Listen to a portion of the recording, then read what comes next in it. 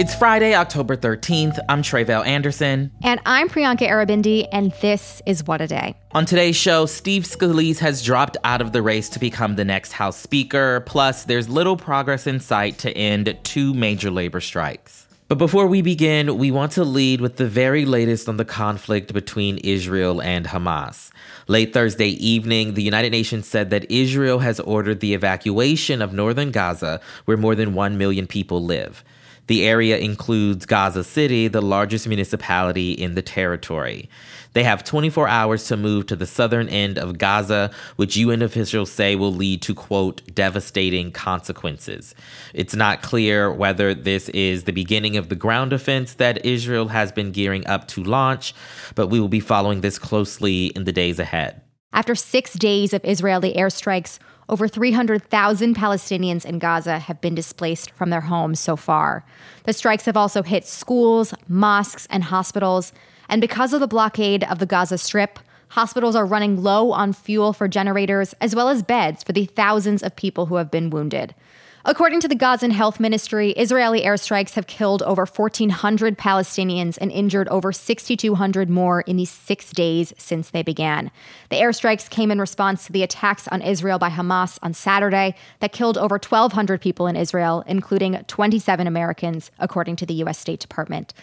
The scale of the deaths and tragedy over the past week in this region has simply defied comprehension. I know for us here on the WAD team, it has been a really difficult, heavy week, and I know the same is true for so many of you listening. Absolutely. And as we mentioned earlier this week, Secretary of State Antony Blinken was in Israel yesterday. What do we know about his visit? Yes, his visit was a strong reiteration of the U.S.'s support for Israel. Though regarding Israel's airstrikes on Gaza, he did also call for precautions to prevent harming innocent civilians. How Israel does this matters. We democracies distinguish ourselves from terrorists by striving for a different standard.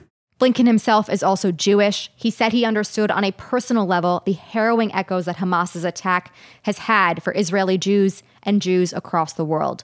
According to the Anti-Defamation League, in the short time since Hamas's attacks, there has been a spike in anti-Semitic incidents around the world.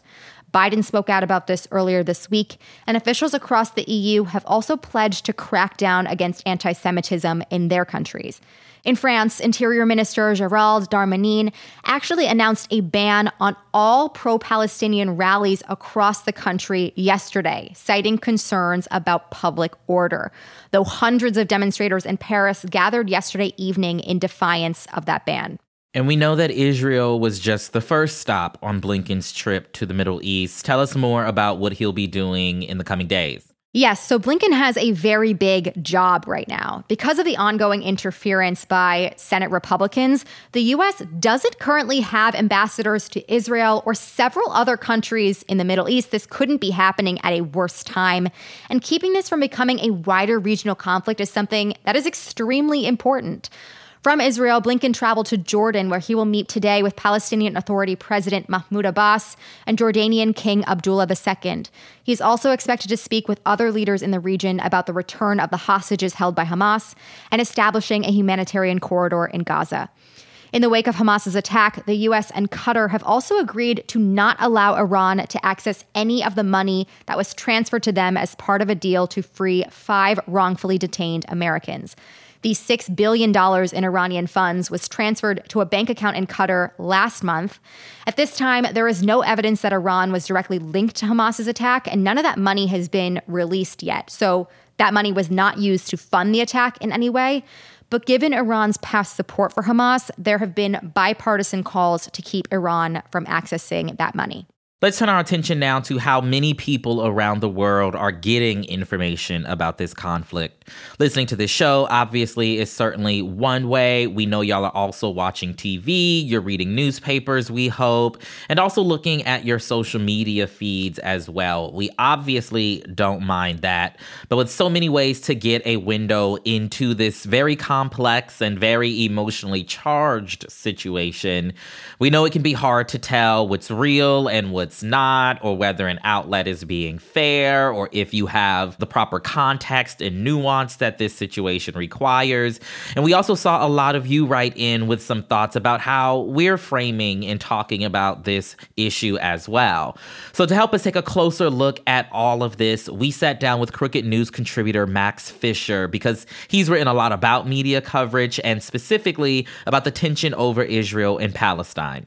I'm not one of those people who says if both sides are yelling at you, you're doing something right. I think that's a bad way to determine whether you're doing your job well. It's hard but not impossible, and I think a lot of journalists are actually pretty good at it, to thread the needle of accurately describing both the incredible power imbalance. I mean, obviously, Israel is the overwhelming driver of the conflict in the sense that it manages, determines, and enforces the occupation that is at the heart of the conflict, but at the same time, it is also certainly possible, as we've seen, for example, Hamas to do terrible things in retaliation. So the idea of the multi-layer of different cross-cutting things happening at the same time. Let's talk a bit more about social media specifically, right? It's not unusual for people to hear something's happening, know that news is breaking, and then go to their feeds to sort it out. And hopefully they're going to reputable sources, but we know how misinformation just spreads so much.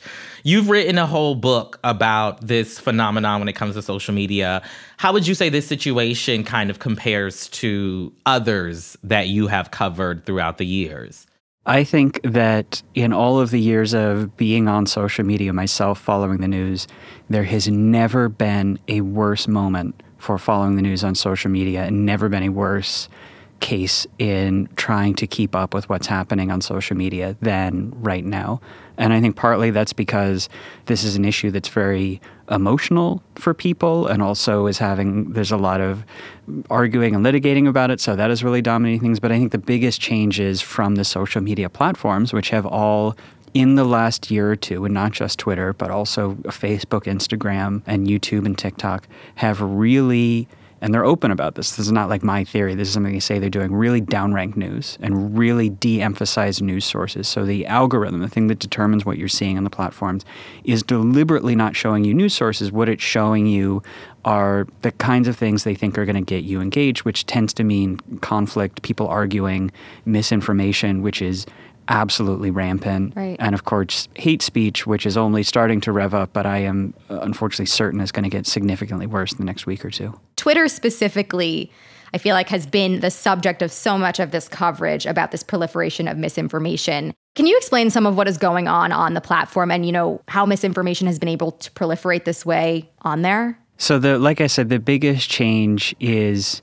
to the algorithm. Elon Musk is very open about not liking the mainstream media. So if a news outlet is tweeting out a link, or if a reporter is saying this is something that I'm seeing on the ground, the platform is pulling that back from you. And what they're showing you instead is just someone did a post that's getting a lot of attention. And that might mean that it's a really extreme take, which doesn't necessarily mean it's wrong, but it means that it's there to provoke people. Mm-hmm. Or misinformation, rumors, which we've already seen so many rounds of. And Musk has also dismantled the company's teams that are there to monitor for misinformation and rule breaking, right, because he's in such incredible debt because of the way he had to buy the company. So he's cost cutting. So things that are even violating the platform's own rules, which doesn't even apply to most of the really polarizing content, doesn't apply to a lot of hate speech. That stuff is just running rampant because there's nothing to pull it back. I don't know if you all remember, 2014 was the last really big round of fighting between Israel and Hamas. At that point, it was the biggest for many years, but it's already been dwarfed, unfortunately. And that was a moment when the social media platforms worked very differently. They really promoted news outlets. They really promoted news things. And so if you logged on to Twitter, to Facebook, to Instagram, what you were going to see was news, firsthand accounts from reporters who were on the ground who were saying, this is what I'm seeing. I'm in Gaza. I just saw a missile strike. And a lot of firsthand accounts from civilians on the ground, things that are really valuable. And that played, right, I think, a really significant role in shaping people's attitudes. And I think it's a real shame that we've lost that was such an incredible value of social media. I wonder, as we've been talking about the landmine that is trying to follow the news on social media and figure out what is reputable and verified versus what is not, who you should be following. Do you have any advice for folks who are trying to navigate that space, who remember how pivotal social media was back in 2014, like you mentioned? Any advice for folks who are trying to just navigate that to find their news and their information about how they should feel in this particular moment? So if you're opening up your feed, the way it works now is you're very likely to see viral tweets from people who you may not follow, may not have seen their names before, and a trap that it's very easy to fall into. I know so many smart people who've fallen into it. You see something that feels true to you, and so you believe that it is true. Or you see it repeated several times and you think, oh, it must be confirmed. Or you see someone writing a tweet, this is confirmed, and you think, well, it says right there it's confirmed. Sure. That's a natural human response. I'm really not trying to be down on people, but you just have to understand that very, very frequently those tweets are, if not outright false, they're exaggerated. I mean, it's really like maybe more than 50% of the time. So you just have to assume that if you see that, it's not accurate. And it can be unsatisfying because it means sometimes you have to wait to see if something is verified or not. But like, just go to a reputable news site. You're so much better off if you go to, whatever it is, nytimes.com, CNN.com, Washington Post, and follow their live news updates. And breaking things might be 20 minutes slower. It'll be a little bit slower, but you are not going to get that phenomenon that, like I said, happens to everybody, where you see something that is not true and then it just gets lodged in your mind. And then you're not going to be stressing about the things that you read that turn out not to even be true. So you're going to have more of a sense of agency and control over what's happening. And certainly don't look at TikTok or YouTube, which I get the sense are the worst of the two. That was our conversation with Crooked News contributor Max Fisher. And as we've said all week, we'll keep you posted with verified information about this very difficult and complicated situation in the days ahead. But that is the latest for now. Let's get to some headlines. Headlines. We were going to tell you that the House of Representatives still does not have a speaker, but now we also have to tell you that Steve Scalise, who was narrowly nominated for the job by House Republicans yesterday, has bowed out of the race. He spent most of the day trying to convince his caucus to vote for him on the full House floor, and he would have needed a yes from at least 217 Republicans to take the gavel. But despite hours of wheeling and dealing behind closed doors, Scalise was not able to convince his detractors to change their mind. Take a listen to what Texas Representative Troy Nehls told reporters outside Scalise's office yesterday. It's an impossible job. Impossible. One of the members said in there, I don't think the Lord Jesus himself could get 217. Why you gotta bring him into it? What? Well, as of our record time of 9:30 p.m. Eastern on Thursday, it is not clear what's going to happen next. That, of course, is not a great look because Congress is basically in limbo while the war between Israel and Hamas continues. And the next government shutdown deadline is also coming up on November 17th, so we need them to get their shit together soon. Real fast. I mean, I'm still reeling from that mention of the Lord Jesus, who I don't think would associate with any of these people personally. Speak on it, okay? That's just me. Meanwhile, New Jersey Senator Bob Menendez was slapped with 2 new charges yesterday. In a superseding indictment filed by a federal grand jury in Manhattan, Menendez is now accused of acting as a foreign agent for the Egyptian government. He is specifically accused of violating the Foreign Agents Registration Act. And according to the New York Times, this appears to be the first time that a sitting senator has been charged under that law. And as a reminder, Menendez, his wife, and 3 other defendants were charged with bribery and corruption just last month. All 5 pleaded not guilty after the initial indictment. Meanwhile, Menendez dismissed the new allegations in a statement yesterday and has continued to reject calls for him to resign, though he did step down as chair of the powerful Senate Foreign Relations Committee shortly after he was first indicted.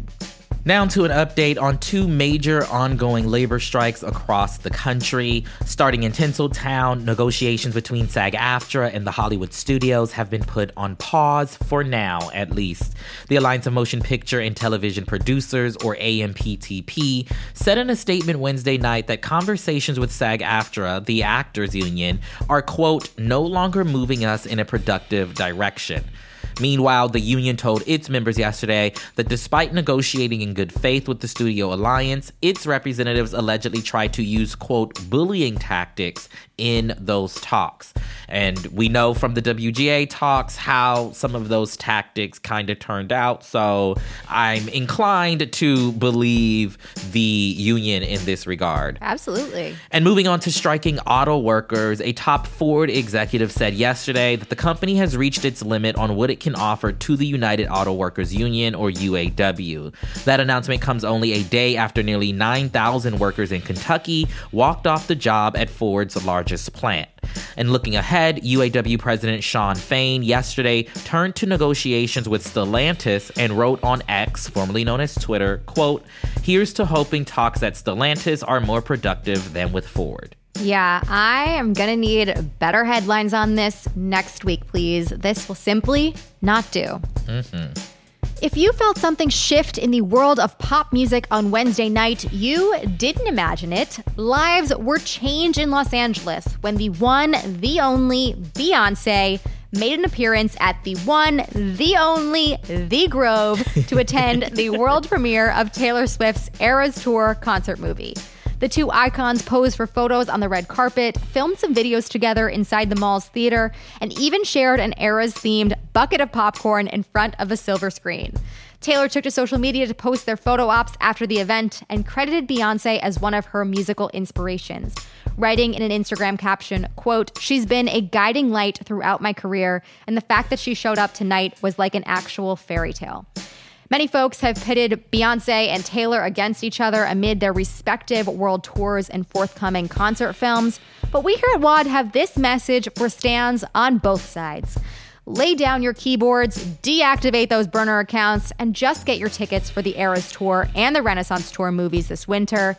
May the Swifties live in harmony with the Beehive, because we all deserve a chance to relive two of the most iconic tour experiences that this world has ever seen. Can you imagine the power that both of those hives coming together, the Beehive and the, I guess you call them Swifties, I don't know what y'all call the yourselves. Swifties, oh yes. Yeah, but what like they call themselves. Those groups coming together, like, come on, so much power, so much power. I would not want to be on the wrong side of these two women because this fan base together. Listen, I'm sorry. Nothing's getting past them. But anyways, I loved this so much. This was a real bright spot. It is. People coming together. They tried to, pit these amazing artists almost like they were against each other. And guess what? It wasn't real. We have more that unites us as people than divides us. I think that is a beautiful parting message here. Absolutely, absolutely. And those are the headlines. We'll be back after some ads. What a Day is brought to you by Ulta Beauty. This AAPI Heritage Month, Ulta Beauty is celebrating the joy of belonging to a community composed of intricate connections, belonging to our past and our future, to the heritage and birthright that is beauty. Ulta Beauty shines a light on the AAPI community, passing the mic to brand founders and creators to tell their stories centered on heritage, joy, and beauty. They carry AAPI-owned and founded brands like Live Tinted, Peach & Lily, Glamnetic, Tree Hut, and more. Shop AAPI-owned and founded brands at Ulta Beauty stores and Ulta.com. It's Friday, WAD Squad, and in honor of Hispanic Heritage Month, we want to bring you a conversation about language and belonging. For many folks who identify as Latinx, speaking Spanish is really central to claiming that identity. According to a recent study from the Pew Research Center, nearly 3/4 of Latinx people surveyed said that they can at least carry on a conversation in Spanish. But for the other 24% who said they cannot, at least half of them said that they have been shamed by other Latinx folks because of it. So to dig a little further into the issues behind these numbers, we called up Wendy Ramirez. She is the co-founder of Spanish Sin Pena, a program that Wendy calls a community for Latinx folks who want to improve their Spanish. Sin Pena means without shame, because the program also helps students overcome that stigma and to learn Spanish as a way to reconnect with their cultures and their communities. I started by asking Wendy for her reaction to this Pew study. Well, we had an interesting conversation last night with our students, and I asked them the same question. Their response was they were surprised that it wasn't higher, that the number of people that had reported was not higher, because obviously they themselves have felt that. And another thing that people point out, it's within our own community. And I think that that's something I'm glad that this research was done and that we're speaking about it more now. But it's also from other places outside of our community also where people feel judged because there's an expectation that they should speak Spanish based on how they look, based on their last name, based on where they grew up. And so it's that expectation that carries really heavy. But the shaming from our own community, it's definitely not something new. You know, that Pew Research report also found that while most Latinx folks in the U.S. do speak Spanish, not all do. 24% of all Latinx adults said that they can only carry a conversation in Spanish a little bit or not even at all. And the number of non-Spanish speakers goes up among third or higher generation Latinos. So what are some of the reasons as to why, you know, some of these people aren't taught or are no longer able to speak Spanish? Yeah, I mean, I think that historically there's been a lot of reasons, obviously being punished in school for speaking Spanish, the discrimination that you face sometimes when you speak Spanish at school, the pressure to assimilate and to think that English is the way that you're going to create a better future for yourself and for your family and wanting to just fit into that American culture. But there's also, I think, more practical reasons. Like there is no opportunity for some people to practice. They are in a household where only one parent might speak the language and that's it. You go to school all in English. Everything is in English. So the opportunities to actually keep the language, even if you learn it as a child, keep the language as you keep advancing in school is very, very difficult. And even for the people that intend to raise their children bilingual, it's a very, very hard task and it takes a lot of time and resources. Yeah, and I know that there's a historical component to this as well. I mean, I know Spanish was actually banned in some schools at one point, which is so interesting. I grew up like learning Spanish in school as a language, but that certainly isn't the case for everybody and at all times. So can you tell us a little bit more about that history and when and where that was? The Southwest has a deep history, in particular because, I mean, historically, this was Mexican territory. And when it was annexed to the U.S., the language rights were supposed to be preserved. And obviously, that did not happen. There was early indications where people did want to maintain, for example, all the court records, all the records in both languages. But that, again, we saw that fail. And it's part of the discrimination that I think that we see in this country in terms of assimilate, English, not just taking away people's land, but language in a way to disempower them, in a way to keep them oppressed. That's something that our students, they have stories of grandparents being put in closets for speaking Spanish at school, being hit for speaking Spanish. So this is not a history that is a long time ago. I mean, this is things that we still have elders that experience that. And I would say that even in some places, maybe not so much in the Southwest where there's larger Latino, Latina populations, but in other places, it's still dangerous to be speaking Spanish sometimes out in public because there is a lot of racism. Right. Yeah, definitely. And I just want to circle back to, this role that the Spanish language plays or has in the Latinx identity. Do you feel that it's necessary to speak Spanish to be considered Latinx? No, 100% no. And we've said that from the beginning. And the study also shows that most people believe that you do not have to speak the language to identify with the culture.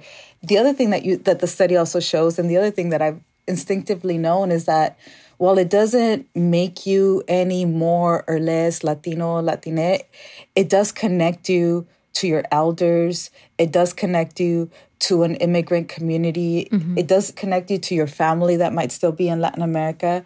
So it is important for those reasons, but it doesn't make you who you are. That was my conversation with Wendy Ramirez, co-founder of Spanish Sin Pena. If you are interested in learning more about the program or Pew's research on this topic, we will drop some links in our show notes. Please check them out.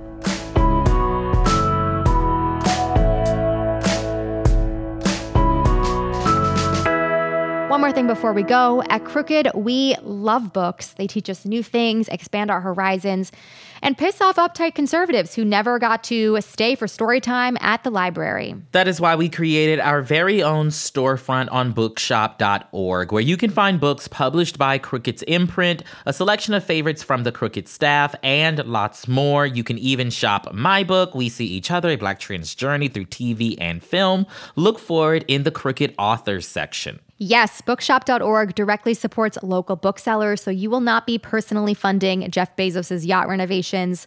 That is always a huge plus. Absolutely. Head to crooked.com/bookstore to find your next read. That is all for today. If you like the show, make sure you subscribe, leave a review, and tell your friends to listen. And if you are into reading, What a Day is also a nightly newsletter. Check it out and subscribe at crooked.com/subscribe. I'm Priyanka Aribindi. And I'm Tre'vell Anderson. What a Day is a production of Crooked Media. It's recorded and mixed by Bill Lance. Our show's producer is Itzi Quintanilla. Raven Yamamoto and Natalie Bettendorf are our associate producers, and our senior producer is Lita Martinez. Our theme music is by Colin Gilliard and Kashaka.